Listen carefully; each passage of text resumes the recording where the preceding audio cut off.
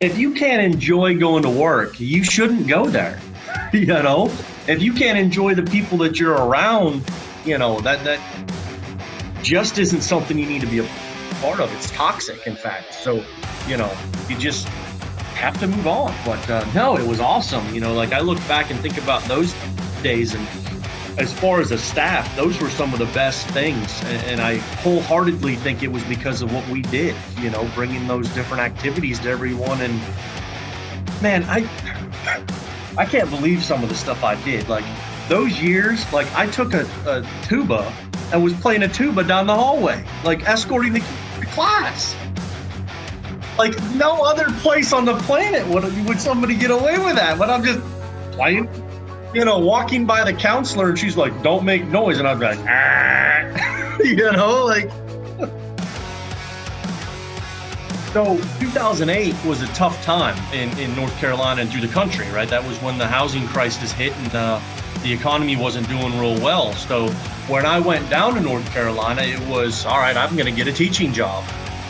And then it ended up that, no, you're not. There's not very many spots. They're cutting teachers, and then they started cutting administrative staff and central office staff. And it was like, all right, well, this isn't going to really work. So my undergrad degree is in history, so I was a certified social studies teacher.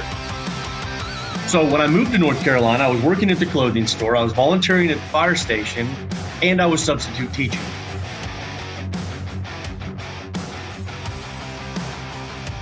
It has been split.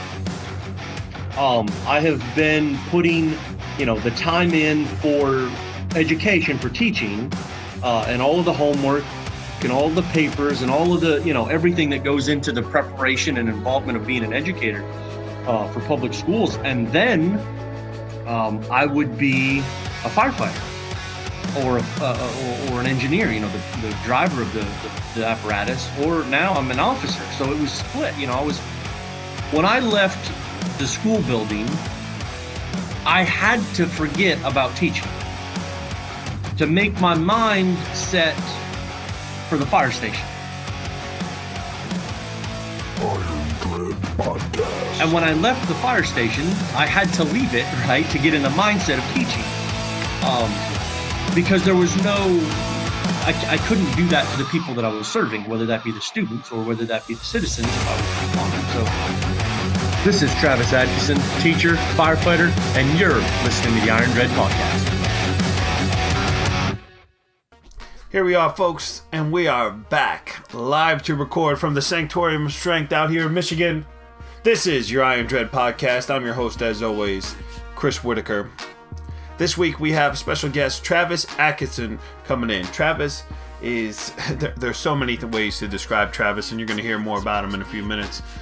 He's done a lot in his life, from being an educator to being a firefighter, an EMT, an emergency room technician, fighting on the front lines of this COVID pandemic. He worked for airlines, clothing store. Like, Travis has done a ton of stuff, and we talk about it in the podcast. He is, in fact, a hustler, and you're gonna get to hear more about him. And he's a guy that enjoys life, and he's a good friend of mine, and I'm glad to have the opportunity to have him on. So, but before we get to Travis, I just want to thank you all for listening. Remember, if you are an Apple user, please subscribe and give us a rating and review. All other podcast platforms, please subscribe. And folks, share this podcast with your friends. Shout out again to everyone that enjoyed Coach C.T. Chatham on episode 45 last week. And Corey Juby again this week for sharing out that episode of the podcast. Thank you, sir. Please share the podcast. The only way this podcast gets any traction is if we share it with our friends. So please share the podcast, and I will give you a shout out here on the airwaves next week. Also, don't forget to follow us on social media. Our podcast handle is at Iron Dread Pod. That's at Iron Dread Pod. Instagram, Twitter, Facebook. The at Iron Dread Pod handle I started a few weeks ago. looking to draw more people to that, so you could keep up with the show there. But of course, you can follow me at Coach_Whitaker on Twitter, at Coach_Whitaker66 on Instagram, to keep up with the podcast as well. But please follow our social media handles. And again, share. Can't thank you enough for doing that. I'd also like to give a shout out to our international listeners. Iron Dread Podcast now being enjoyed across 8 countries, ladies and gentlemen. Shout out to all our listeners, not only here in the United States, but Ireland, Russia, Germany, Canada, the United Kingdom, Australia, and new on our list, the nation of India. Thank you all for enjoying the Iron Dread Podcast and keeping up with us each week.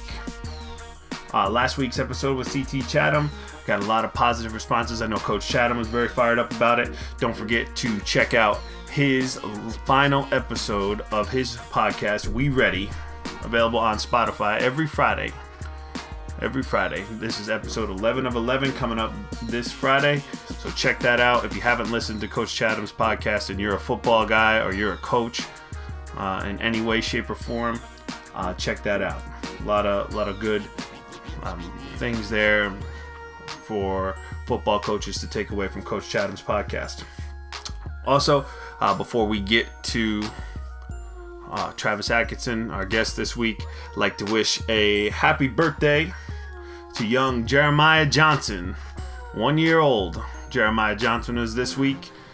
Jeremiah is the son of former guest, multi-time guest, head football coach at Kingston High School in Kingston, New York, Quentin Johnson.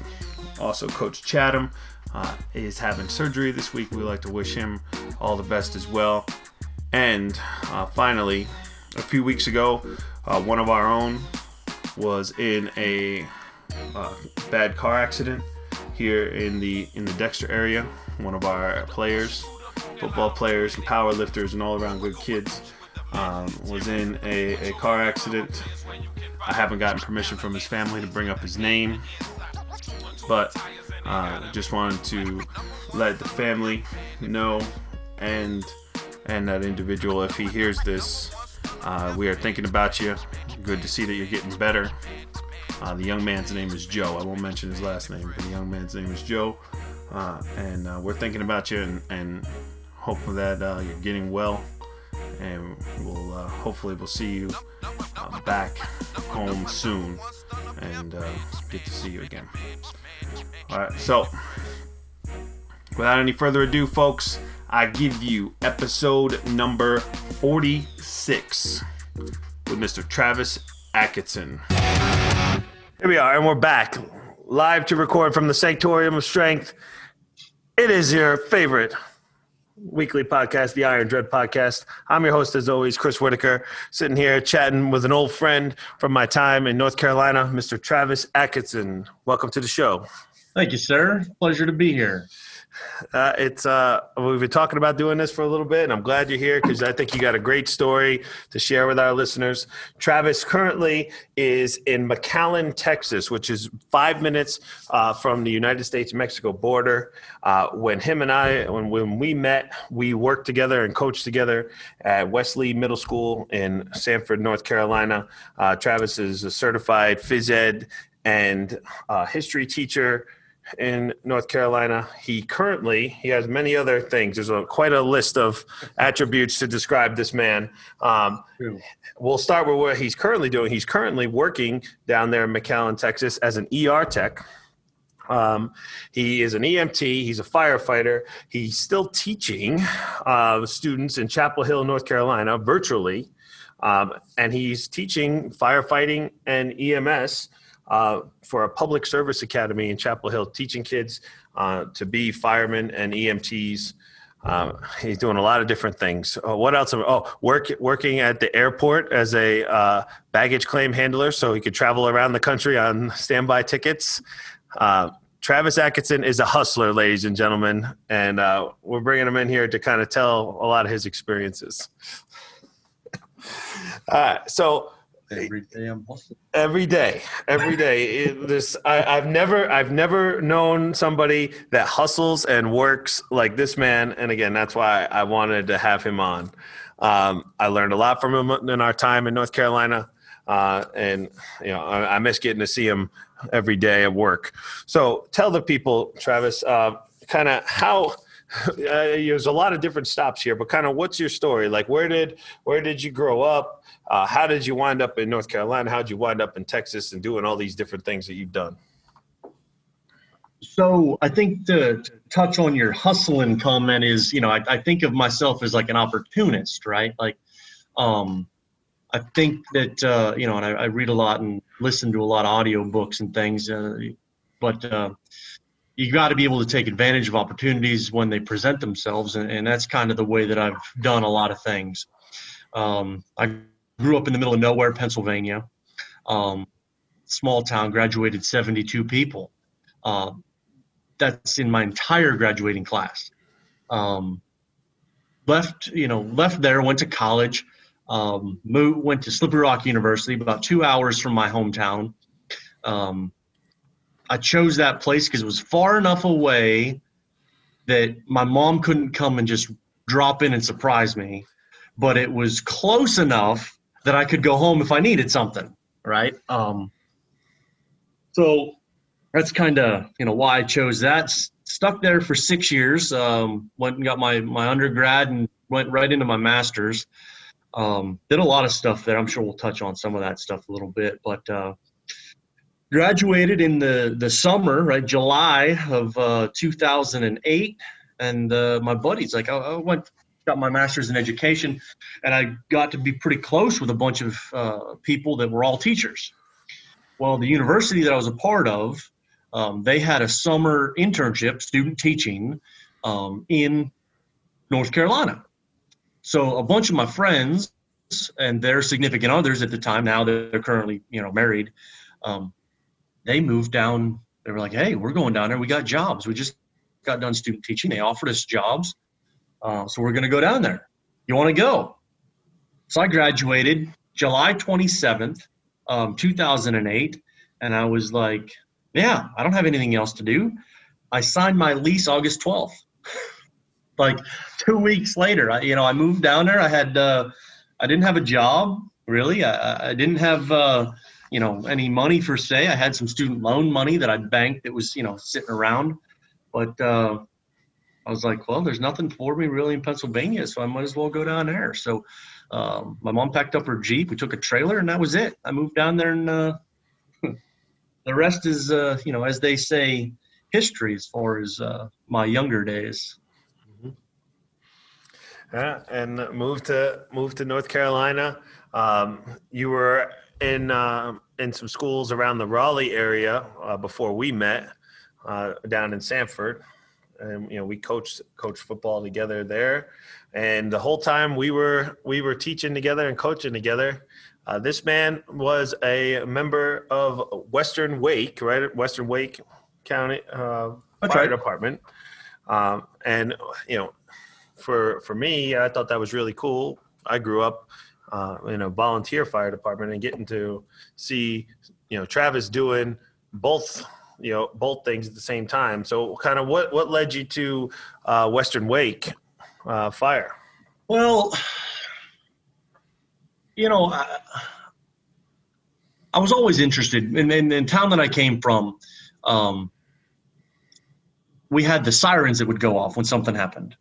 And as a kid, I would always run up the hill because the fire station was right across the street. So I'd run up the hill and I'd look to see what was going on. Everybody's always interested. And then it was like, well, I don't know. Like, what do you do about it? Like it's all good to look, but what good's it going to do to look and not do anything? So it was like, all right, well, when I turned 18, because that's like the age to like officially, like, sure, I messed around with the fire department before that. But when I turned 18, that was in 2002. And it was like, all right, well, now I'm going to do something about it. So a buddy of mine, he was like, hey, I'm thinking about joining the fire department. You want to do it with me? And I was like, okay, like, why not, right? And we went through it. we went through it. So that was an entirely volunteer department. You're sitting at your house and the siren goes off. So you take the teardrop light, you put it on the roof of your car, and away you go. I kind of miss those days, but that's what you did, And then I did that when I was in college a little bit. Joined the department where I was there, and then when I moved down to North Carolina, I ended up being a manager in a clothing store. There was a job that I had in college, and I just kind of transferred from Pennsylvania down here to the local one that they had here. So it was kind of funny because the fire marshal come around and he was doing his inspection, and I just kind of talked with him, and he was like, "Hey, I think that this would be a good fit. This is the department that you should go to. It's local." And it ended up that it was a baseball's throw from my apartment that I lived at. So he was like, "Yeah, go check it out." So I did. That was in like I say, 2009-ish. Like probably the end of 2008, beginning of 2009. And then I started doing it. Now, when I did it, it was like, well, I have to redo all of these certification classes because, some of the stuff didn't transfer over and whatever. And I was like, all right, I'll take that on, whatever. It'll be fun. I enjoyed doing it. I got done with all the classes. They took me off of probation, that introductory period. And then they started paying me. And I was like, wait a second, what? Like, this is something that I've done for 8 years, just for the fun of it, just for the satisfaction of, doing the right thing.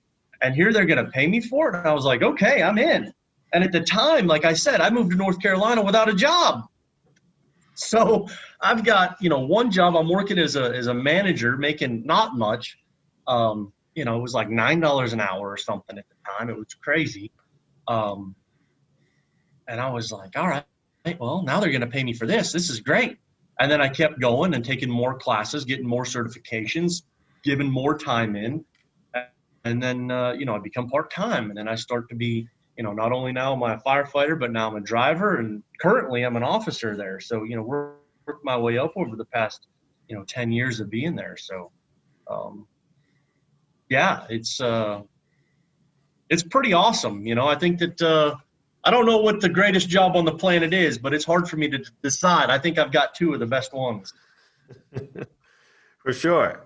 So how did you wind up getting, you said you had your master's in education and there was, friends of yours that were teachers and went to North Carolina. How did you get into that side of things? You said you were a manager at the clothing store. When did it become that you're teaching and firefighting? So 2008 was a tough time in North Carolina and through the country, right? That was when the housing crisis hit and the economy wasn't doing real well. So when I went down to North Carolina, it was, all right, I'm going to get a teaching job. And then it ended up that, no, you're not. There's not very many spots. They're cutting teachers, and then they started cutting administrative staff and central office staff. And it was like, all right, well, this isn't going to really work. So my undergrad degree is in history. So I was a certified social studies teacher. So when I moved to North Carolina, I was working at the clothing store. I was volunteering at the fire station, and I was substitute teaching. So that's kind of where I was using my teaching stuff. But it got to be a real pain in the ass substitute teaching because every day you have to log in and try to find a job. And there's so many people that are trying to compete for jobs, and it was just tough, like you never know if you're going to work the next day. You never know, what that job may be, and it was just Wake County's a huge place. So you're looking at something that's pretty far away, that you could be driving. Like, all right, well, so I took some long-term subbing things, and that could be a month or 2 months at a time or whatever. And making this a little shorter of a story, it ended up, I checked the right box. This lady, the secretary, called me one night of this one middle school, and she says, are you interested in a long-term subbing spot? And I was like, yeah, I don't care what it is. If it's long-term, I'm in, because then I don't have to log in every day to try to find, another job. It's consistency. People can start to know me, whatever. And I was like, all right, when do I start? And she's like, as soon as you can. We'll start tomorrow. I was like, all right. So I showed up the next day. 2-3 weeks later, I asked this lady, I said, why me? Why did you pick me for this spot? And she says, because you checked a box on your substitute application that you'd be willing to come into this BST classroom. I didn't know what BST was. I just checked the box. I'd do anything. It ended up that was a behavioral support classroom through the special programs, special education. That changed my life. Like checking that box, it changed everything.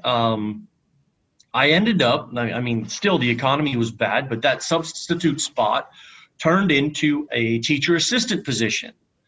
Now, mind you, like some of this is I'm swallowing pride, right? Because I have a master's in education, and now I'm being a teacher assistant, but I'm doing it on the basis of I got to pay my dues.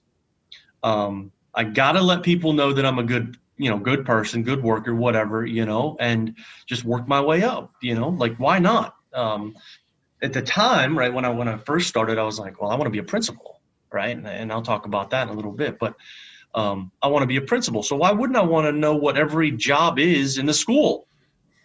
So I was doing this teacher assistant thing for 2 years, and I kind of got under the wing of this guy that was kind of like my teacher that I was assisting, right? He was the teacher of the classroom. I was the assistant. And I was learning all these intricacies of special education, all of the IEPs and such, and specifically the behavioral stuff, which is a whole nother challenging part of this educational process. And he was like, I'm gonna leave, because he wanted to be a principal. So he's like, I got this thing. I'm gonna try to be a principal. He says, you should take my spot. And I was like, what do I need to take your spot? He says, you just need to pass the praxis tests. And I was like, okay. So I scheduled myself for it. I didn't study, not one piece of information. I sat down at this thing. I had to take 2 tests. I took them both. I was like, I'm going to take them, and then I'm going to know what I missed, and then I'll study for it and take it the next time. I passed them both. Now, I give myself no credit for that. In fact, I say that the test is designed, in a way that it should be more difficult. I shouldn't have been able to do that. I took 1 college class in special education my entire career. It was a 4-week class during the summer. That was it. So then I started being a special education teacher. Like he left, went to another school as a principal, and I took his spot. And I was there for, 5 or 6 years. Then after that, I kind of got burnt out a little bit. And that's when I made my way to you, and we met. We spent some good time together down there at Wesley, having a lot of fun. I still tell people about that, like how as a staff we tried, and a lot of it was you and I brainstorming things. For us, the teaching staff that we worked with kind of bonded pretty closely, because we would all do things. We'd have fun and find ways to do it. If you can't enjoy going to work, you shouldn't go there. If you can't enjoy the people that you're around, that just isn't something you need to be a part of. It's toxic, in fact. So, you just have to move on. But no, it was awesome. Like I look back and think about those days, and as far as a staff, those were some of the best things. And I wholeheartedly think it was because of what we did, bringing those different activities to everyone. And man, I can't believe some of the stuff I did. Like those years, like I took a tuba and was playing a tuba down the hallway, like escorting the class. Yeah. Like no other place on the planet would somebody get away with that. But I'm just, oh no. Walking by the counselor, and she's like, don't make noise. And I'm like, like. And if we didn't have that relationship with Devin Rawson, the band director, you would have never got your hands on one. Well, don't tell him I had a key so I could take it myself. But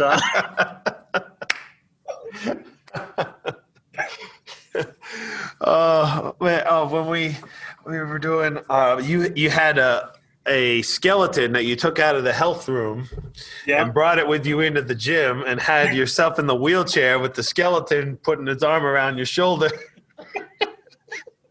That's one of my favorite pictures of that place. Somebody took it and put it in like that grayscale, like picture form. I don't know what it is, but yeah, that was great. Jamming to music in the gym. When we built the weight room there, doing the CT Fletcher tricep gauntlet. Oh. Remember when we had Rawson come in and do it with us? I was just thinking, yeah. He couldn't move his arms for like a week. And I don't even think he finished. I think he just did like 3 sets up. Like he did the 3 weights on the way up and he's like, I can't do this anymore. I was like, well. Yeah, it was shout out to Devin Rawson if he's listening to this. I haven't spoken with him in a while. I would like to see what he's up to. But yeah, I mean, we had a lot of fun there at Wesley Middle School. You know, coaching together. You know, messing with our school accountant / bookkeeper, Miss Beth Barber. You think she's going to listen to this? I don't know, man. I mean, if you send it to her, she'll probably listen and she'll shake her head the whole time. You know, she's retired, living on the beach now, I hear.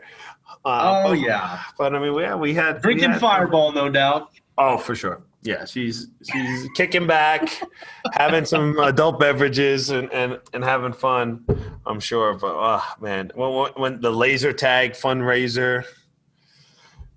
And that was something that we had talked about doing, and we started. I wound up coming to Michigan, and you carried it through, and you guys had it. It was yeah. We went to the laser tag place. We brought the fundraiser to school. Yep. We went to panic rooms. Yep. I think we just had a cookout somewhere, like at the park, right, or something. Didn't we do that? Well, as a department, we used to cook. We used to have lunch on Fridays. That was your idea. We would make something, and the four of us that were teaching in phys ed, we would all have food. So yeah, we had a lot of fun. I do miss that because I mean I have fun here at my new school, but the staff is not like we were. Well, we get at the middle school level, and that was a small place relatively. You know, like there was 700 students in the school, something like that. So it was a relatively small middle school from what I'm understanding now. You know, the middle school that I taught at was 1,300 students before coming there, so half the size. Yeah. Now I'm in a high school of 3,000 students, of 150 staff members. Like, how do you get that many people to be, you know, cohesive, you know, as we were, you know, and I'm not going to lie too. I mean, we had the administrator for it, you know, he was pretty flexible and, you know, do your job and, you know, don't make people call him, and you were all right with it. But, yeah, we had some fun. You came up with the great idea of rotating our schedule around and completely revamp that, and that made it, you know, because at times, you know, we were dealing with some difficult situations there, and that some of those things, just as simple as all of us teachers teach our specialty within phys ed and health, and then rotate the students. You know, it's a mind-boggling concept. I mean, they just do it in college, you know, like you just, why not try to take those same lessons and apply it? And then, of course, you have people that are interested in what they're doing. You know, you being the strength and conditioning guy, like you're absolutely going to be more, you know, involved in, and the students are going to pick up on that excitement of, you know, physical fitness, of strength training, of conditioning, of, you know, what you're putting into your body and, you know, making yourselves a fine-tuned machine, you know, whereas, you know, for me, for instance, and we had to teach all the students CPR in 8th grade. Like, I'm an EMT, you know, like, and I enjoy, like, I think that I'm good at CPR, the science behind it, the emotions that are involved in it, like all of those things. And I have the experience because I've done it numerous times, instead of some people that don't. Like it's, I don't know, when you think about it, to me, it makes sense. But, the next administrator came in and quickly stopped that. Man. That was no, because hey, I'm going to be honest. Yeah, we wanted, my now wife Katie and I, we wanted to get to Michigan, but when I left, like we had a pretty good machine running there, and it was kind of a bittersweet thing. Yeah, I was accomplishing the goal of getting to move to Michigan, but at the same time, I was like, hey, we had our machine cooking there. That's right. We were doing well. So after Lee County, you wind up heading up there, and you went right to the Chapel Hill High School from Lee County, or was there another education stop? No, that was it. So as we've discussed, like my life has been split. I have been putting the time in for education, for teaching, and all of the homework and all the papers and all of the, everything that goes into the preparation and involvement of being an educator for public schools. And then I would be a firefighter or an engineer, the driver of the apparatus, or now I'm an officer. So it was split. When I left the school building, I had to forget about teaching to make my mind set for the fire station. And when I left the fire station, I had to leave it, right, to get in the mindset of teaching. Because there was I couldn't do that to the people that I was serving, whether that be the students or whether that be the citizens, if I was responding. So this opportunity came up. I mean, it was, I'm not even going to lie to you. Like, I enjoyed Lee County. I enjoyed the middle school that I was teaching at. But I promoted in Lee County to be the athletic director, the department chair, and some other titles. And we got a new principal, and she and I butted heads bad, like real bad. And this, not to say that I wouldn't have fought through it, because, it meant a lot to me. And I made a lot of promises that I didn't keep up when I was in Lee County. Like I wanted to make it a great place. I had plans in place to make it great, and, she and I didn't see eye to eye. So this opportunity came up where I could be a teacher at a high school teaching fire classes, teaching young students, high school students, what it took, certification level classes to become a firefighter, and then to become an EMT. So that with the objective of when they graduate high school, they are fully hireable for a career department. That's for me, right? Two things. One, it's genius, right? It is an absolute necessity that there are firefighters at a young age that are willing to go into the fire service. I mean, that's just, I think that's a very important part. And for me, this took both of my passions, right? Teaching in public schools and the fire department, and merging them together. So now I could take everything, and I can wholeheartedly 100% do one thing. When I'm at the fire station, I can now think about teaching, because when I'm teaching, I could be teaching my students the same thing that I do at the fire station. It would be a review at the fire station where it might be the first time for the students. But like it is completely able to cross over now. And with that, it's a great flexibility that, I can sit back and just relax, and just listen and learn and just pass knowledge. Like I am absolutely a facilitator at this point, which is great.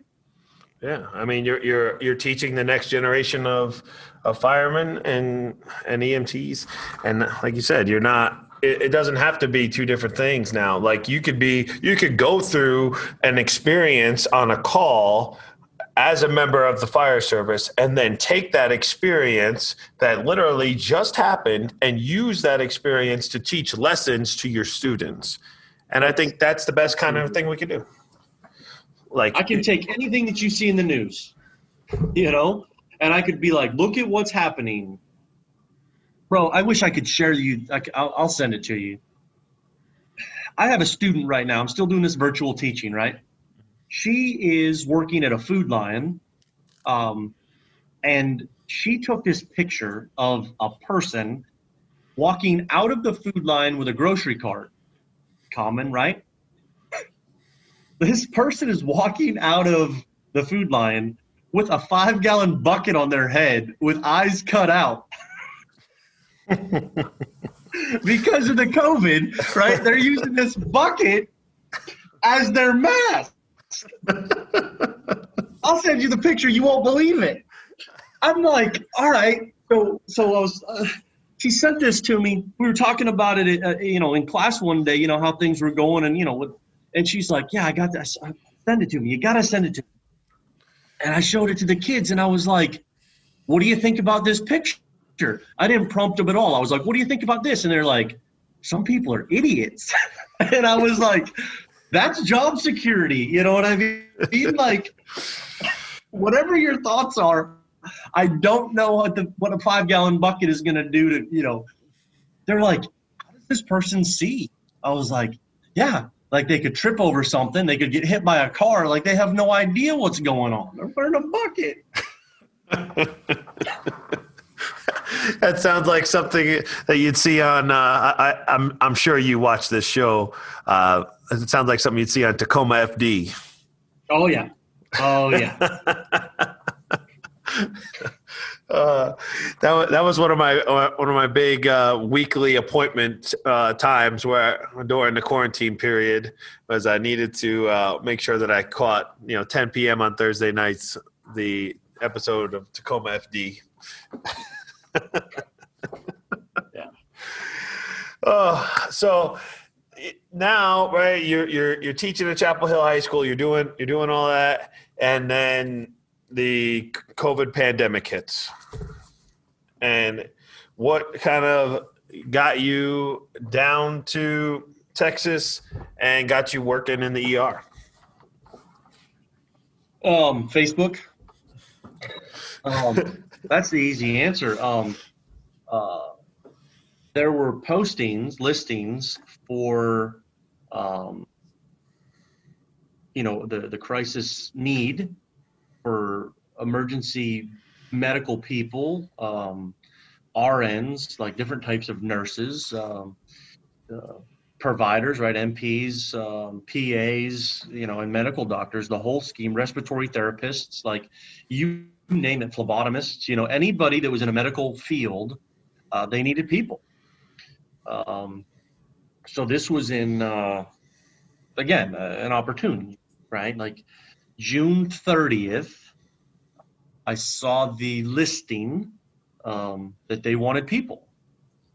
So I gave them a call, and they said, I had to fill out, this is funny. There's a lot of people that wanted to do this, right? Because, the money's pretty good. And that's what they wanted, right? They're doing it for the money. So I called in 600 times to get somebody to talk to me. We went through the entire application, like the entire process. And the last question they asked me was, do you have your license number? Not my driver's license, but like my medical license number. This would be my EMT license. Mm-hmm. And I was like, I got no idea. Like, it's not something I was at my house. Like, that's at the station. Like, I keep it there. And they're like, well, we can't process this until you get this. And it's the last question. I was like, give me some time. She spends 2 or 3 minutes with me on the phone. And she's like, sir, if you don't have it now, you got to understand that as much as we want you to come down here and help us out, I got to move on to the next person. I says, I get it. She says, you can call back though, if you do it. Hung up the phone. 5 minutes later, I get a call from the station. They sent me a picture of my EMT license. So I call them back 300-400 more times. I literally called 1,000 times. The second time I got through, I gave them all my information, and they said, now this was June the 30th. They said you need to be in McAllen, Texas by 9 p.m. July 1st. Wow. That's the next day. Yeah. Talk about a quick turnaround. That's the next day. So I'm scheduled at the fire station on the 30th. Like, this is what's still happening, right? They're like, you need to have black scrub. I mean, there's a list of things that you need to have, and they're like, and you need to be down here by 9 p.m. And I was like, all right, whatever. So, I could do this because at the time it's the summer, right? Like, we're talking about July 1st. So worst case scenario in my mind, I'm thinking I go down there for a month. Okay. They're only requiring a 7-day contract. So I go down there for a month. I do some things. I earn some extra money. Like, it's the best summer job I ever had. And then through a long process, school gets closed. You're not allowed going back, right? The virus is shut down. In-person learning, even though I petitioned specifically for my program, my director, everybody petitioned for us to go back in person because my program, like being a firefighter, requires skills, right? Hands-on skills. They said nope. So they kept prolonging it. And now it doesn't look like at the earliest we're going to get back until second semester, which is mid-January. So again, an opportunity. I took advantage of it, and now I've been here for 4 months. And you were telling me a little bit, and obviously I know you can only share so much, but you were telling me a little bit about kind of the patients coming through and the stuff that you're seeing, and it sounds like it's pretty rough down there. Yeah, it really, like, it pains me. It pains me when I look at social media and I look at the news, and I've always believed that there's, like the two sides of the story. So you listen to both of them, and the truth is in the middle, right? Mm-hmm. So I don't think that it's quite as bad as what the media projects, but I also think it's worse than what most people think. In my personal experiences, I've seen babies 11-day-old that have corona. And what do you do for an 11-year-old or 11-day-old that has this? Like, it's painful to see, something as innocent as that struggling. Mm-hmm. I've seen, sure, the area that I'm in, the people down here have a predisposition, medical issues, right? High blood pressure, high cholesterol, diabetes, like there's genetics, things like that play into this population being more susceptible than others, right? Socioeconomics, I think, plays a part of it. There's a lot of things that do that. But people are getting sick and people are dying at every age, all the genders, all the religions, all the ethnicities. Like, it doesn't matter. It just doesn't matter. It's something that needs to be taken seriously. It's not something that you can say, oh, well, I'm not going to catch it. Well, you're 20 years old. I saw it. I think he was 28 years old. He was in good health. He started showing symptoms of corona. He was in the hospital for 2 days. In 2 days, he was intubated, which, they sedate you so you lose all of your drive and stuff, right? They put you on the machines to keep everything normal, right, to get everything up. And they took him from that point 1 week, and he was dead, a 28-year-old. Like, of course we see, the media and whatnot is saying that this is an elderly thing, people in that are older, that have health problems, sure, but do not be so, oblivious to the fact that anybody can do this. You could carry it, like people that thought, no, this isn't going to happen to me. Our states are good, like now, this will air in a couple of weeks, but what's happening in the Midwest right now, Michigan, Wisconsin, like and think about the weather that's going on there too, right? Like now it's getting cold. Now the regular flu's coming around. So now you've got the regular flu plus the coronavirus plus the pneumonia that could come because of the temperatures and stuff, right? It's just, you got to take care of yourself, like there's a point where we just have to, put our big boy pants on, play an adult for a little while and just take care of ourselves and take care of one another. For sure. I mean, it's not something to be taken lightly by any means. I mean, for us, like, we're playing fall sports here. We're playing football.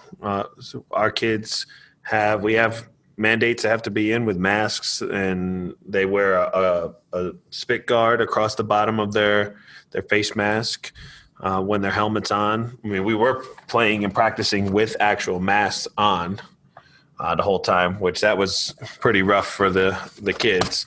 So thankfully they kind of made it where if they have the spit guard on, when their helmet's on, they're okay. If their helmet comes off, then their mask has to come on. But I mean, we're training in the weight room, smaller groups, disinfecting everything when they're done. And, all in all, knock on wood, where we are, we've been following the protocols and checking everybody out, and we've been doing okay. So, but obviously other places, it's hitting a lot harder than others. But we'll pause there for a brief word from our sponsors, and we'll be back with Travis Atkinson's answers to his speed set questions and much more. You're listening to the Iron Dread Podcast. This is Zach Bagby, Wu-Tang enthusiast, and you're listening to the Iron Dread Podcast. All right. So I think this is probably a good part in the show. I like to throw in this little segment called Speed Set Questions. All right. And, we talked a lot about kind of how where you started getting all the way to where you are right now. And if there's something that you want to go back and touch on that we didn't get to, just let me know. But the Speed Set questions are kind of like little quick ones, like personal questions, like getting to know a little bit more about you. Okay. And these never go fast. They always become talking points for something else, and they stretch out, and that's completely fine because it's fun to talk about stuff. Now, this first question I'm going to ask you, and I know we're friends. You've come up to Michigan, and I know this might be a hard question for you to answer because I know where your true loyalties lie. But are you a go blue or go green guy? I've got two words for you. On Wisconsin. As I would expect nothing less. I would expect nothing less. Travis is a huge Wisconsin Badgers fan. He came up to a Michigan-Wisconsin game. My wife, who is one of the biggest Michigan fans I know, has grown up in the Michigan football program. We had special wristbands that day where we could go down on the field pregame, and my wife made Travis wear a Michigan coat, and there is a picture of him I think it's still on my refrigerator. I cannot live that down, right? Like, don't get me wrong, I would do it again, right? But, the experience of that was remarkable, right? Like, again, I'm a guy of opportunity, it wasn't like I rooted against Wisconsin during that game because as soon as I was able to, I took that thing off. And I was sitting in the middle of the section, the only person wearing red, and I was, excited about that. But, the game didn't end up as I would have liked.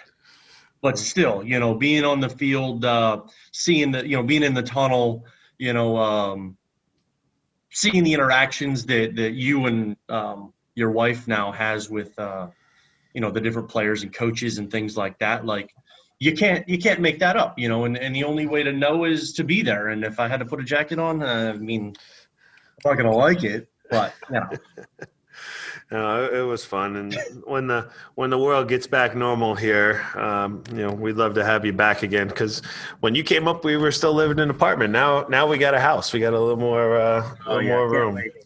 So the next question I got for you is your favorite movie.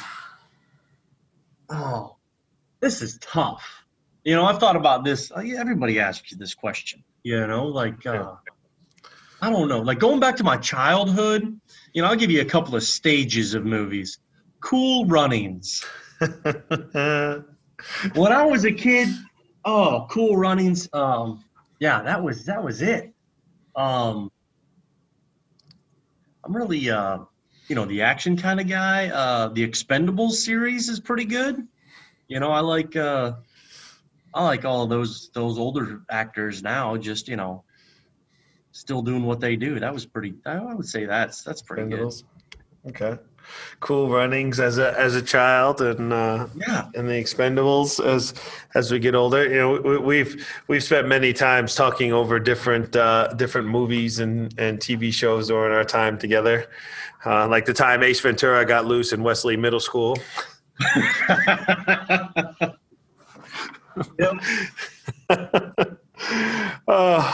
All right, next one, and along the same lines of movies, right? TV shows. So, what's your favorite TV show? Probably hard to pick that too. I'm doing a lot of Netflix. So I'm gonna go kind of along that lines, and I'm gonna say I've had a lot of good things on Netflix. Like I don't know, I could probably give a top 5, but I'm gonna say The Blacklist. Okay. That's one I've seen ads for it, but I've never watched it. Kind of, what's the premise of the show? Oh, it's great. It starts out with this guy that he's the most wanted person to the FBI. Mm-hmm. And he turns himself in. He just walks into the Hoover building and turns himself in. And they're like, "Why did you do this?" It's like, "Well, because I've been wronged, and you're going to help me. Like, I'm going to give you a name, and this is going to be a high-profile person, somebody that you may or may not know of that you want to arrest, that will make the world a better place. And in return for this, you're going to let me be free. So I'm going to work for the FBI, and I don't want to give too much away. It's like 7 seasons now. The 7th one just come out. But, he picks a specific FBI agent that he wants to work with, and he does. And there's, of course, reasons behind that particular person. And it just goes through a lot of twists and turns. And I'm in the 7th season, and I'm like, I didn't see this coming. It's definitely one of those that'll catch your eye and keep you interested. Sounds good. The Blacklist on Netflix. All right. Now you're a busy guy. You're working a lot. But do you have any hobbies? Anyone that you would say is your number one? This is going to be funny to most people that would know me, but golfing. I've never had the patience, right? I've never had the the understanding or whatever. Like my grandfather always told me, he says, if something isn't working, right? If you can't get something to work, he says, get a bigger hammer. So for me to golf, it's like, I'm 10 feet away from the hole, and I'm like pulling out my driver, just trying to smash this thing. And I'm like, all right, it doesn't work. But, I'm starting to learn, that just overpowering something. I'm a big guy, you know what I mean? Like 6'2", 250. And, strength has always been something that's come, easy to me. And, the finesse things, the being real gentle, isn't really something that was ever in my vocabulary. You know what I mean? So, for me to grab this club and to, just keep hitting it and it is soothing. It's the most frustrating thing I've ever done. But on the other token, like when you do something, when you like, wow, all right, it's like one good shot's worth like 5 bad shots, but it's good. The more you get into it, the better you are at it. The better you are at it, the more you want to get into it. So you get into that spiral, and all of a sudden it's all right. Yeah. Oh yeah, it's golf is one of those games, man. And I've had a lot of people, pick up the hobby, and I'm no good. I play maybe once or twice a year, but it is something fun to do. That was the only thing that was open, right? Like in North Carolina with our governor, he shut down everything else, but he left golf courses open, probably because it was outside. So that's why I took advantage of it. We shut down, school shut down in March. March like 16th or something.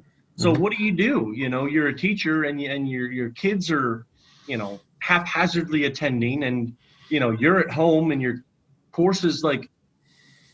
I was like, all right, well, I want to be outside. What can I do outside? The only thing open is golf. Well, I got clubs. Let's go. So that kind of happened out of necessity. That it's not like I could go do anything else. So why not do that? And being in the South too, you could play pretty much year round. Oh yeah. So cool. Oh yeah. Now you said you're not a real finesse guy, but I've seen very few people lay a cornhole bag promptly on the board with the accuracy and skillfulness of one Travis Atkinson. Well, are we talking before or after adult beverages? I mean, that's a very key point in this, the science behind the bags. Hey, whatever you have to do to get your mind right for game day. That's all. That's all it is. All right. So the next one, this one's a heavily debated topic out where I am. I get in arguments with kids. Sometimes they just say the opposite of how I feel about this certain situation just to try and set me off. Being a native New Yorker, there are things, that we hold very, very high regard in New York. And that, of course, is pizza and chicken wings. And being from Pennsylvania, I'm sure you have your standards as well, very high in those two areas. What are you going to do, right, with chicken wings? How are you going to order them? What side are you going to dip them in? Tell the folks. Well, let me start off by saying that I would much rather make my own wings. If my answer is if I could go buy wings somewhere, or I could make my own, I would gladly make my own, and I would do it by smoking them. Mm-hmm. Let me smoke some wings, put a little bit of a seasoning on them, and smoke them, and you won't even want to put a sauce or a side. Like, you want to dip nothing. Mm-hmm. That's my go-to. I got a big green egg. You know this.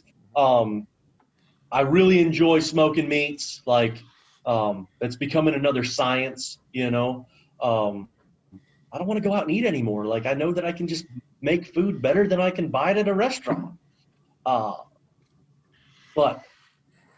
it takes a lot longer. I get it, whatever. But, Sundays, if I'm off on a Sunday, there is nothing that's going to keep me away from that big green egg. And if it's a football Sunday, there's going to be wings. Smoked wings are your choice for this. A lot of times, and I don't know if you saw the video where the guy, I think it was Lincoln, Nebraska, a guy went up and went to their Senate, or I forget what the governing body was he was presenting in front of. Maybe it was just like the board of the city, about legally changing the name of boneless wings in the city. Have you seen that? I did see that. Let's call them what they really are: buffalo style chicken tenders, or my favorite, trash. I agree. Like, what part of a chicken is boneless, right? Like a boneless wing. I've never seen this item. Like, it might as well be a McDonald's chicken nugget. Exactly. Like, I've never ordered a boneless wing in my life. I never plan to. And as far as I'm concerned, any self-respecting wing eater would never touch the thing. Amen. Amen, my friend. Amen. Now, the argument that you may have, and we could have this discussion, is, what type of the wing do you eat, right? Like, do you eat the winglet or do you eat the drum? Like, is there a difference? Like, which one is better. Like, that would be an argument that I would entertain. But bone-in versus boneless, nah. No. It's I have it all the time. A lot of these kids out here, they want to order their chicken nuggets, but when it comes to, the two different parts of the wing, I think both have their, their pluses, right? Oh, yeah. When you do it, and I'm sure you're familiar with this pull technique. Oh yeah. Of the flats or the winglets, that's there's something satisfying to being able to grab that wing, pop it in your mouth, pull the meat off, and then of course the drummies, they have. You seem like sometimes it feels like they have a little more meat on them, than the flats, but they're all fun and good, and I'm probably going to have to get some later this week. All right, next one. Are you currently doing any sort of physical training outside of work or anything like that? I mean, you're pretty busy. It might be hard to work that stuff in. I mean, let me tell you that physical fitness is crucial, right? Like, it doesn't matter how long it is. Like right now, I squeeze in 30 minutes a day. Now, I bought this new G-Shock Move, they call it. Mm-hmm. So it's like a Fitbit. Like most people know the brand Fitbit, but I'm a G-Shock guy. I love G-Shock, right? Fire department, durable. This thing will, do whatever. So this thing is a Fitbit, like on steroids, I think, right? So it's keeps track of my movements. It's got my steps, my heartbeat, like the whole. It takes like if you train, like it keeps track. It's like got a GPS on it, so it'll map what you run. It'll give you intervals. It'll like do your VO2, right? Like all of these things. It'll keep track of that stuff. We used to have these competitions, right? The Fitbit competitions where we would go back and forth. And just compete on each other. Now, I would say that nobody else ever came close to you and I. Yeah. And it was always between us on it. And if I was going to the airport on that day, you were like, all right, this is my off day. I was like, all right, this guy's going to pull that card on me. But I understood it. Like, it is what it is. You pick your battles. But so I don't do a lot of cardio while I'm working here. So the last 4 months I didn't do much because I'm getting 20,000 steps in. Yeah. So my heartbeat, rarely gets above 100, but sometimes when I'm doing something, moving people around, or there's a crisis, somebody comes in real bad and the ER, it goes up a little bit, but not because I'm training or anything. But again, I'm stuck in a hotel, so I'm using the hotel gym, which consists of just dumbbells. Mm-hmm. We've got 10s to 45s. So I spend, 6 days a week if I can, right? Some days I get back and I'm just tired. Like last night was one of those days I just couldn't do it. But most times I try to make myself go down there 30, 45 minutes. I try to do about 6 exercises, more of a circuit than anything else. Just, the low weights, high reps. Just to get myself in a good spot, keep my muscles moving, and try to do that. But I will tell you that there's this program. It's called ROMWOD. Have you heard of this? Mm-mm. ROMWOD is a subscription program that I have, and it is awesome. It stands for the Range of Motion Workout of the Day. And this is like an athletic,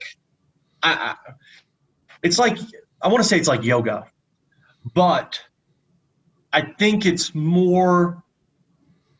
yoga, I've never done yoga, right? But my mentality of yoga is it's more of like a mental piece, and you're trying to just like relax and such.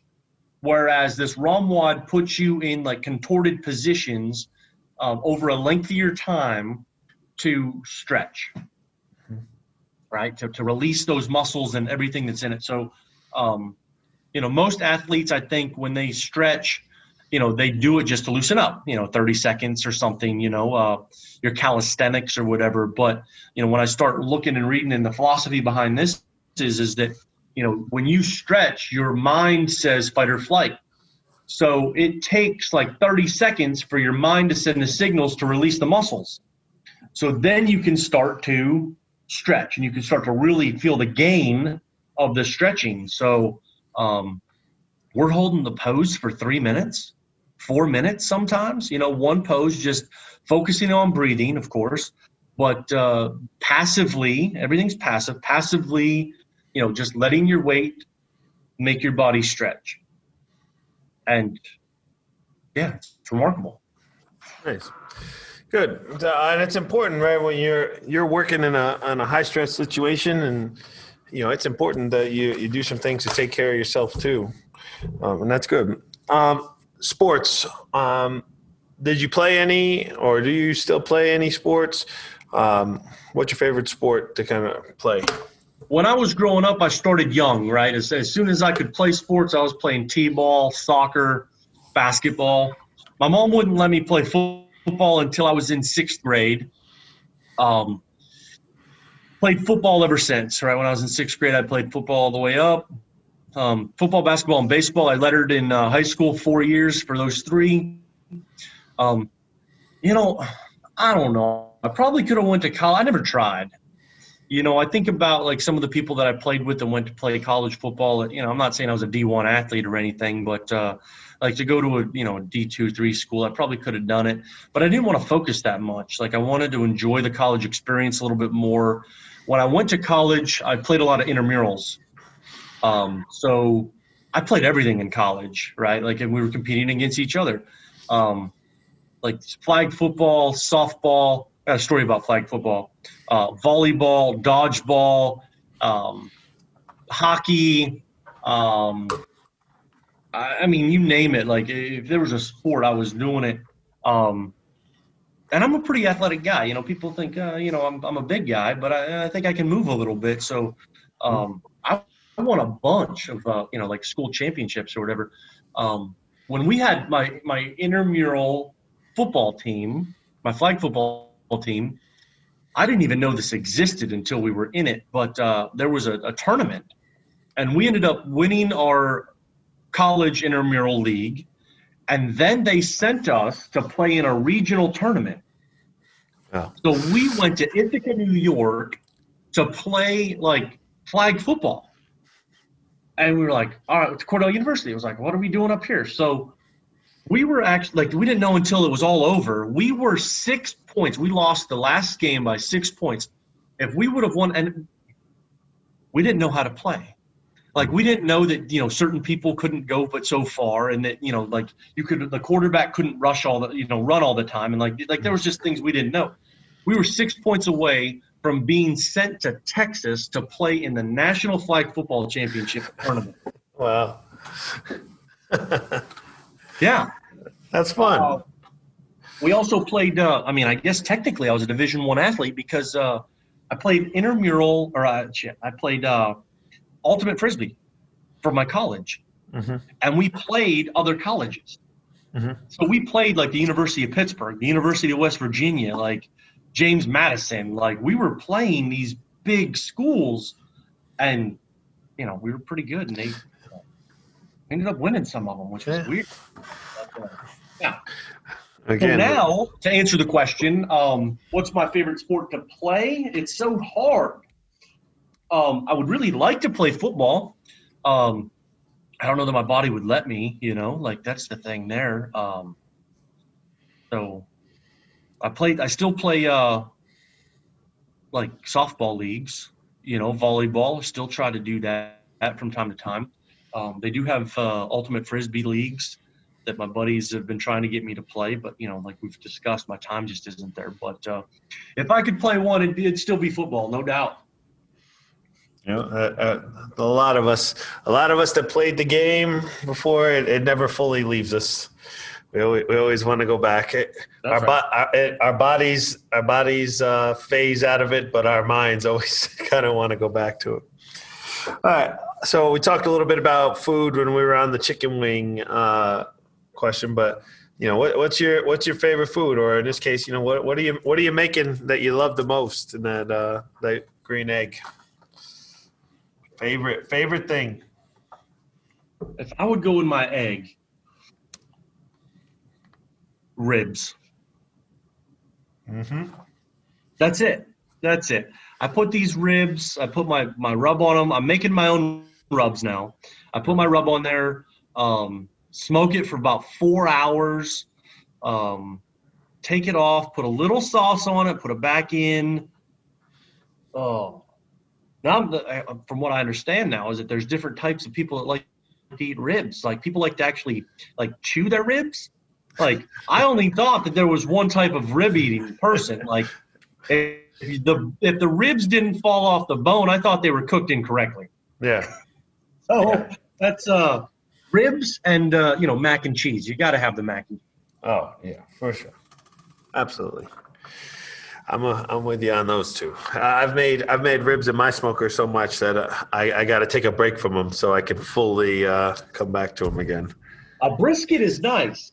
A brisket is nice. If you've got 16 hours to cook a brisket, that could be I did that only twice. One, because a brisket's a pretty expensive piece of meat, you know what I mean? Yeah. And there's so much of it, like I can't eat that, Yeah. I take that to parties. Like when I go to a Super Bowl party, that's what I take. Yeah. So then you got enough of it to share. I've made them a couple of them when we've had people over to the house for different things. And for the first one, I messed up. It wasn't as good. It was still tasty, edible, right? Everybody ate it and whatnot. But for me, I'm like, this could be so much more. Oh yeah, everybody's like, I'm my worst critic. Like everybody's like, oh, this is the best thing I ever ate, and I was like, oh yeah. And then I start to judge them. I'm like, well, have you ever ate anything good before? Like, it's like, all right. Because this is mediocre. Even though I made it, it's mediocre. It could be so much better. Yeah, you don't need to just make me feel better now. No, don't hold the punches now. Yeah. We take more pride in our culinary work than to just be, appeased by your words. Never accept mediocrity. No way. All right. So the next thing and the last one in this little speed sets, again, they're never fast. I should just change the name of them to something else. You got a favorite music genre, whether if for training or anything. You got a specific favorite music genre? I mean, I don't know what the genre is, now. Like it used to be like metal, you know what I mean? Like the hard rock, like the Rob Zombies, Korns, Metallica's, like those kind of, AC/DC, like those type of groups. That would be the group that I'd want to, most likely to work out. Mm-hmm. All right, so the hard rock type stuff, and I know you and I have, we've attended at least one concert together. Yeah.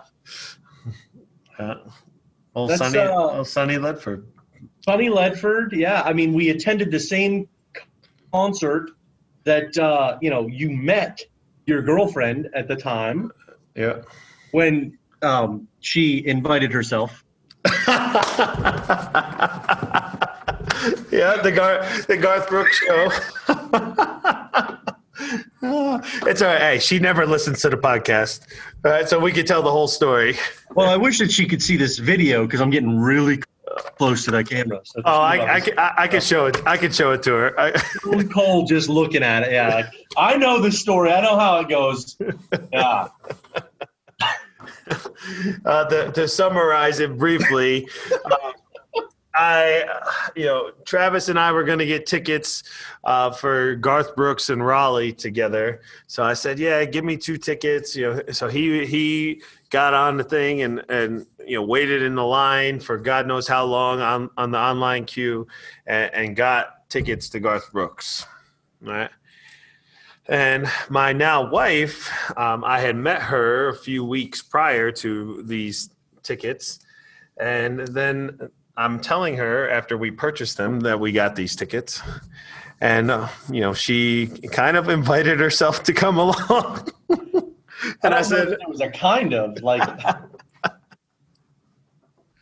like she wasn't gonna miss Garth Brooks when she heard I had an extra ticket. So it was all good. It was okay with it. And she actually wound up getting tickets. Did you get tickets for the next night too, or?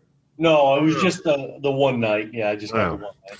Yeah, she actually wound up, and I guess it all worked out because, I had the tickets that you and I had bought together, and then she got tickets for the next night. So we went to the Garth Brooks show 2 nights in a row. So that was pretty fun. So, but yeah, I can show her the video. I'm gonna make her listen to the podcast too. Be like, listen, you gotta. For whatever reason, she doesn't listen to them, right? And even when it's like people like you that she's friends with and knows, she doesn't listen to them. I think she's a little bit upset because she hasn't been on an episode yet. Well, you could call her and we could like 3-way chatter, like in those prank calls. Yeah. It'd be like, hey, you remember the first time that we had this, the first time that we met? And it was like, yeah, you were so sweet and invited me. And I'd be like, play The Price is Right. You got it wrong. No. But it all worked out in the end. She's a great lady. Like, I really enjoy Katie, even though she wears the wrong colors, whatever. I mean, it is what it is. Yeah, it's been crazy how life is gone. All right, so we have a special segment of the show along the lines of music, our Iron Dread Weight Room Song of the Week. And we have a Spotify playlist, and each guest that's on the show gets to pick one song to add to that playlist, and I put the playlist in the show notes and people can go and listen to it. So while we're on the topic of music, Mr. Travis Atkinson, what would be your pick for the Iron Dread Weight Room Song of the Week this week? This is so hard. I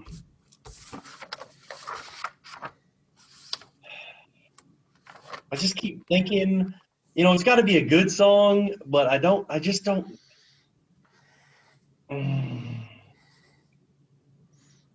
Every song that I can think of would be something that I might not think would be as appropriate as I think. Like some of the bands I listen to, like Five Finger Death Punch. I love Five Finger. They have a bunch of good songs, but they're Blue on Black. That's a great tune.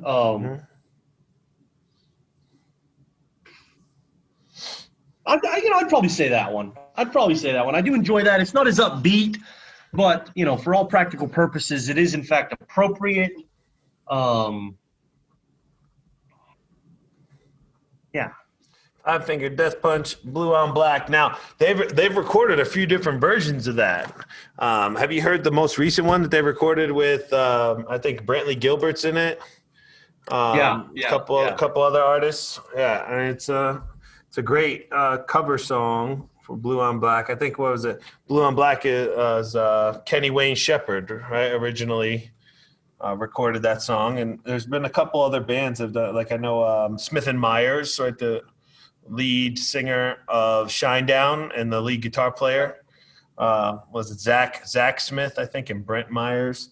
They start doing acoustics and they cover that song. But Five Finger Death Punch, Blue on Black. We're going to add that one to our Weight Room Song of the Week playlist. Right, again, chosen by our special guest today, Mr. Travis Atkinson. Remember to search for that on Spotify. So, Travis, is there anything else you want to bring up? Anything exciting coming in the future? Anything else you'd like to bring to our audience as we take this thing in for a landing? Oh, I don't know, man. Like, for the people that listen, like you said, to be, kind of a role model, I'd say, don't. The one piece we haven't really talked about is me working at Delta, right? Working at the airport, Yeah. So when I and how I came across doing that was. I'm a teacher. We all know, I mean, however your feelings are on it, but, teachers don't make a ton of money. But I had goals to travel, so I decided to put my time in to get the benefit, right? So I work for Delta. I worked for them for like 5 or 6 years now. And they give me the flights so I can fly around the world. for free or next to nothing, So I tell people this story and they're like, no, no. Like, you're making this up. But like, legit, like, it's great being able to, there are some restrictions or whatever, but like, I woke up one day, this is a true story. I woke up one day and I was like, I'm really fancying a crepe. So I went to the airport. I was on a plane in like 3 hours from the time that I made that decision. I flew to Paris. I went to this place. I've been to Paris like 4 times. I went to this place that I know that has really good crepes that I went to the last few times I was there. I ate a couple of crepes, walked around the city, and the next day I went back on the plane and came home. So I was in Paris for a day just because I wanted to eat crepes. Like, the amount of freedom and flexibility that it allows you to, live your life the way that you want. Like, we got to be able to think outside of the norm, right? Like, think about what you want to accomplish and get outside the regular box. Think of something crazy, right? Like, and that's the hustle, like going back to the first thing we talked about, like, how do you get what you want? How do you get everything that you want? I'm a teacher, I'm a firefighter. I don't make a lot of money. I am sitting, first class or business class. They were serving me warm chocolate chip cookies one at a time. When I got done, they're like, "Sir, would you like another?" And I'm like, "Yes, ma'am, I would." And she noticed that my milk in my glass was running low, and she's like, "Can I fill that up for you?" And I was like, "Yes, ma'am, I appreciate you." When you work hard and you think outside of the regular box, right, and the regular confines, as Dave Ramsey says, right, Dave, I read, all these. He says, live like no one else so you can live like no one else. And when you think about that in depth, it's, it could change everything. We said it. That's why I wanted to bring you on, because you think differently than anyone else I've ever met, and the opportunities that you have gotten yourself to just from hustling, and there's a chance here, take it, do it. Oh, there's a chance now. There's something to improve upon here and make this part of your life better. You've done it, right? Like you own. What, two houses? 3 now, yeah.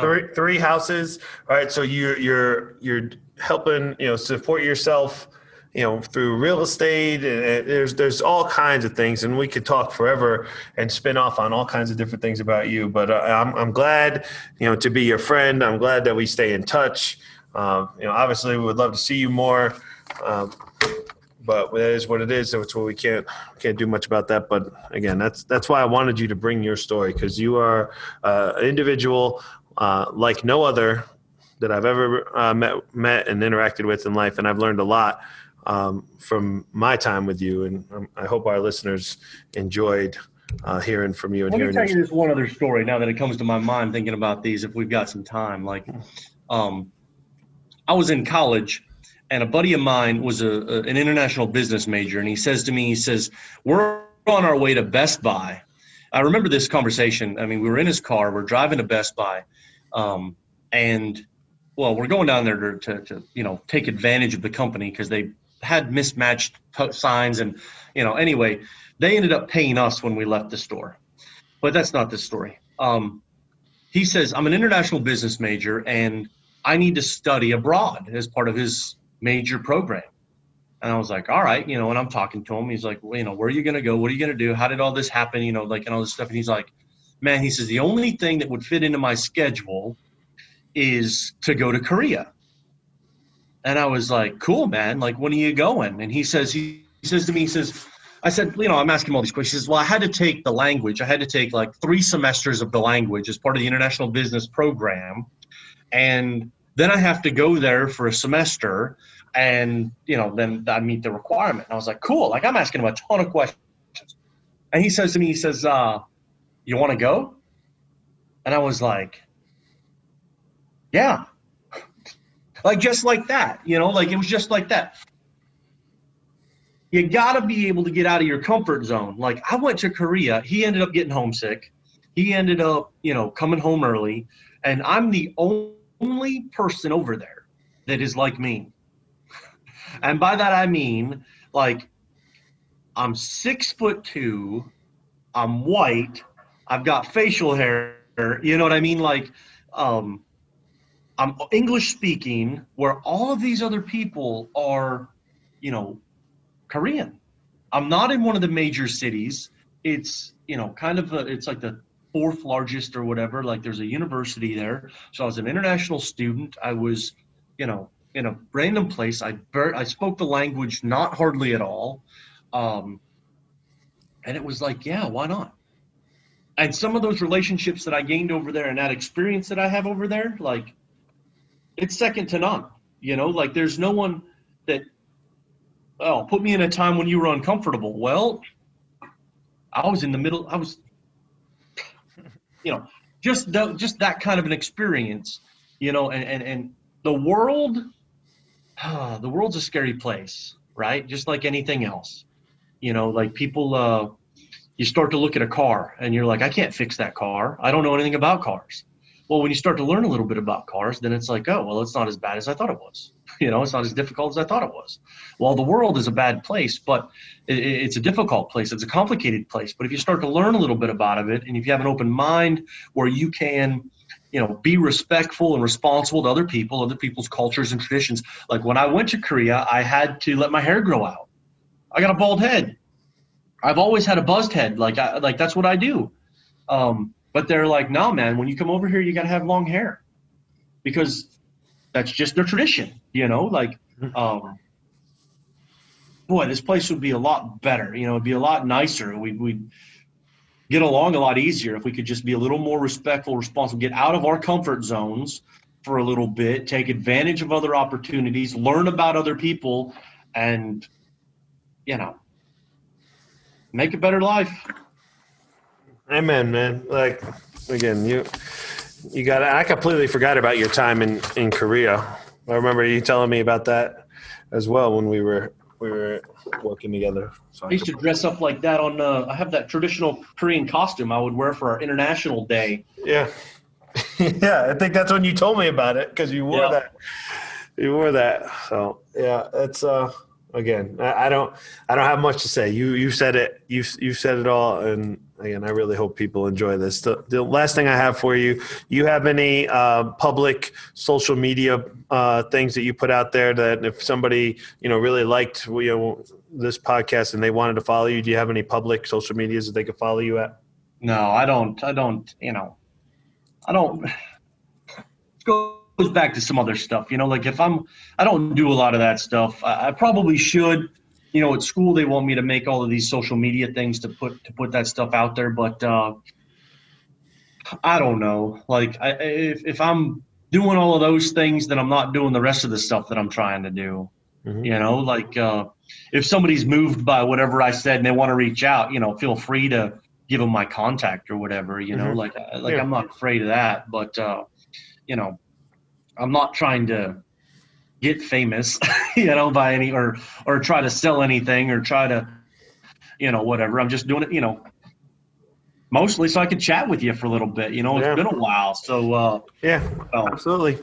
So if you really enjoyed what Travis had to say here, and you wanna let him know that you enjoyed the podcast, or you wanna reach out, reach out to me at our podcast social media handle at Iron Dread Pod.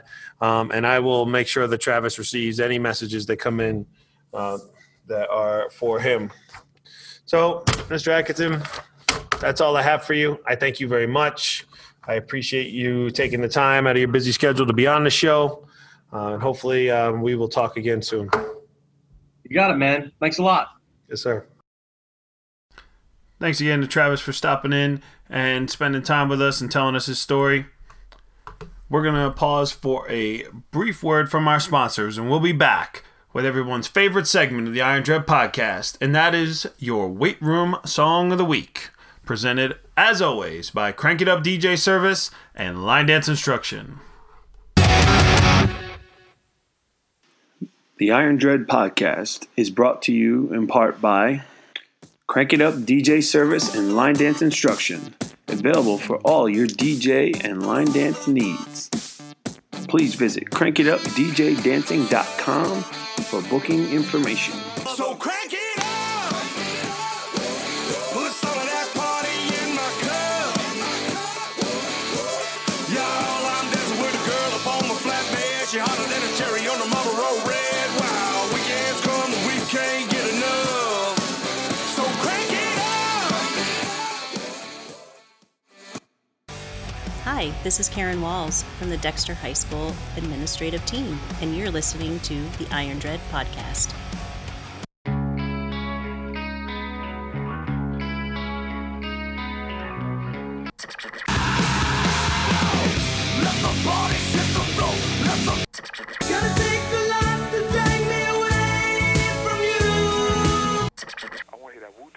Wu-Tang again? Yeah, again and again. Yeah, come on, baby, come on. Baby, come on, baby, come on. Song of the week. Ah yes, this week's Weight Room Song of the Week, presented as always by Crank It Up DJ Service and Line Dance Instruction, and of course chosen this week by our special guest, Mr. Travis Atkinson. This one comes from one of my favorite bands out there right now in rock music, and Five Finger Death Punch, and their cover of the Kenny Wayne Shepherd hit, Blue on Black. Crank it up.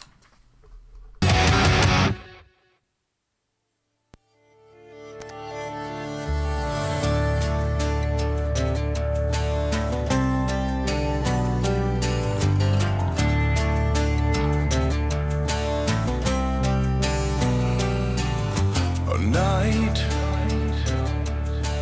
falls and I'm alone.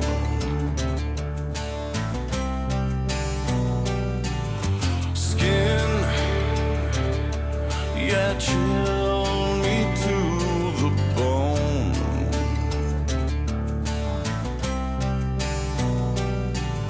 You turned and you ran. Oh yeah. Walls lift right from my hands. Yeah, blue on black, tears on a river, push on a shove, don't mean much. Joker on Jack, match on a fire, cold on ice, a dead man's touch, whisper on a scream, never change a thing, doesn't bring you back. It's like blue on black.